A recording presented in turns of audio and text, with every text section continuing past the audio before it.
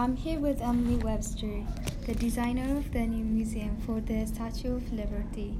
The Statue of Liberty Museum, a $100 million project that began to take shape after 9/11, opens Thursday. It's an upgrade from a previous, much smaller collection of exhibits on Liberty Island. And in the new rendering, high-tech interactive exhibit takes center stage. Their focus in imagining and constructing the meaning of liberty. It was a really important project for the people to understand that liberty is sort of an active process. You can't just sit back and expect it to be maintained. Conceived as a symbol of enlightenment, the statue was a gift from France, dedicated in 1886 to celebrate both nations' republican ideals, including the abolition of slavery. Later, it would be associated with the military, a patriotic symbol used to sell war bonds, and was an inspiration to service members returning from war. Even so, the Statue of Liberty has long been closely associated with a specific meaning and a specific period in American history.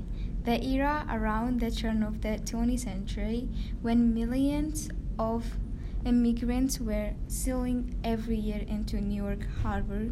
You're tired, you're poor, you're huddled masses yearning to breathe free. To quote Emma Lazarus' poem, the immigrants' first dramatic encounter with their new universe was the 305 feet statue and the inspiring way she held her torture to the sky.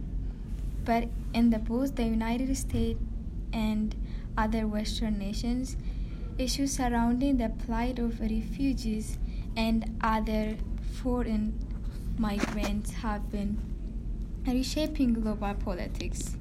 And some observers say this traditional idea of the Statue of Liberty as a beacon for poor immigrants is indeed a constant idea. She was seeking to refine the statue from an abstract Franco-American symbol into something far more specific, into a symbol of opportunity and hope for the oppressed people of the world. But in some circles, the Statue of Liberty may not loom as large. For many of us who are descended from Mexicans, for example, the Statue of Liberty plays no role in family histories or ideals expressed about aspiring to join the American mainstream. While New York certainly continues to be a popular place of arrival for immigrants, the southern border of the United States is at least as central now in the experiences of migrants to the United States. The American borderlands in the West have a very different image than that often used to immigrants who arrived by boat in the northeastern United States.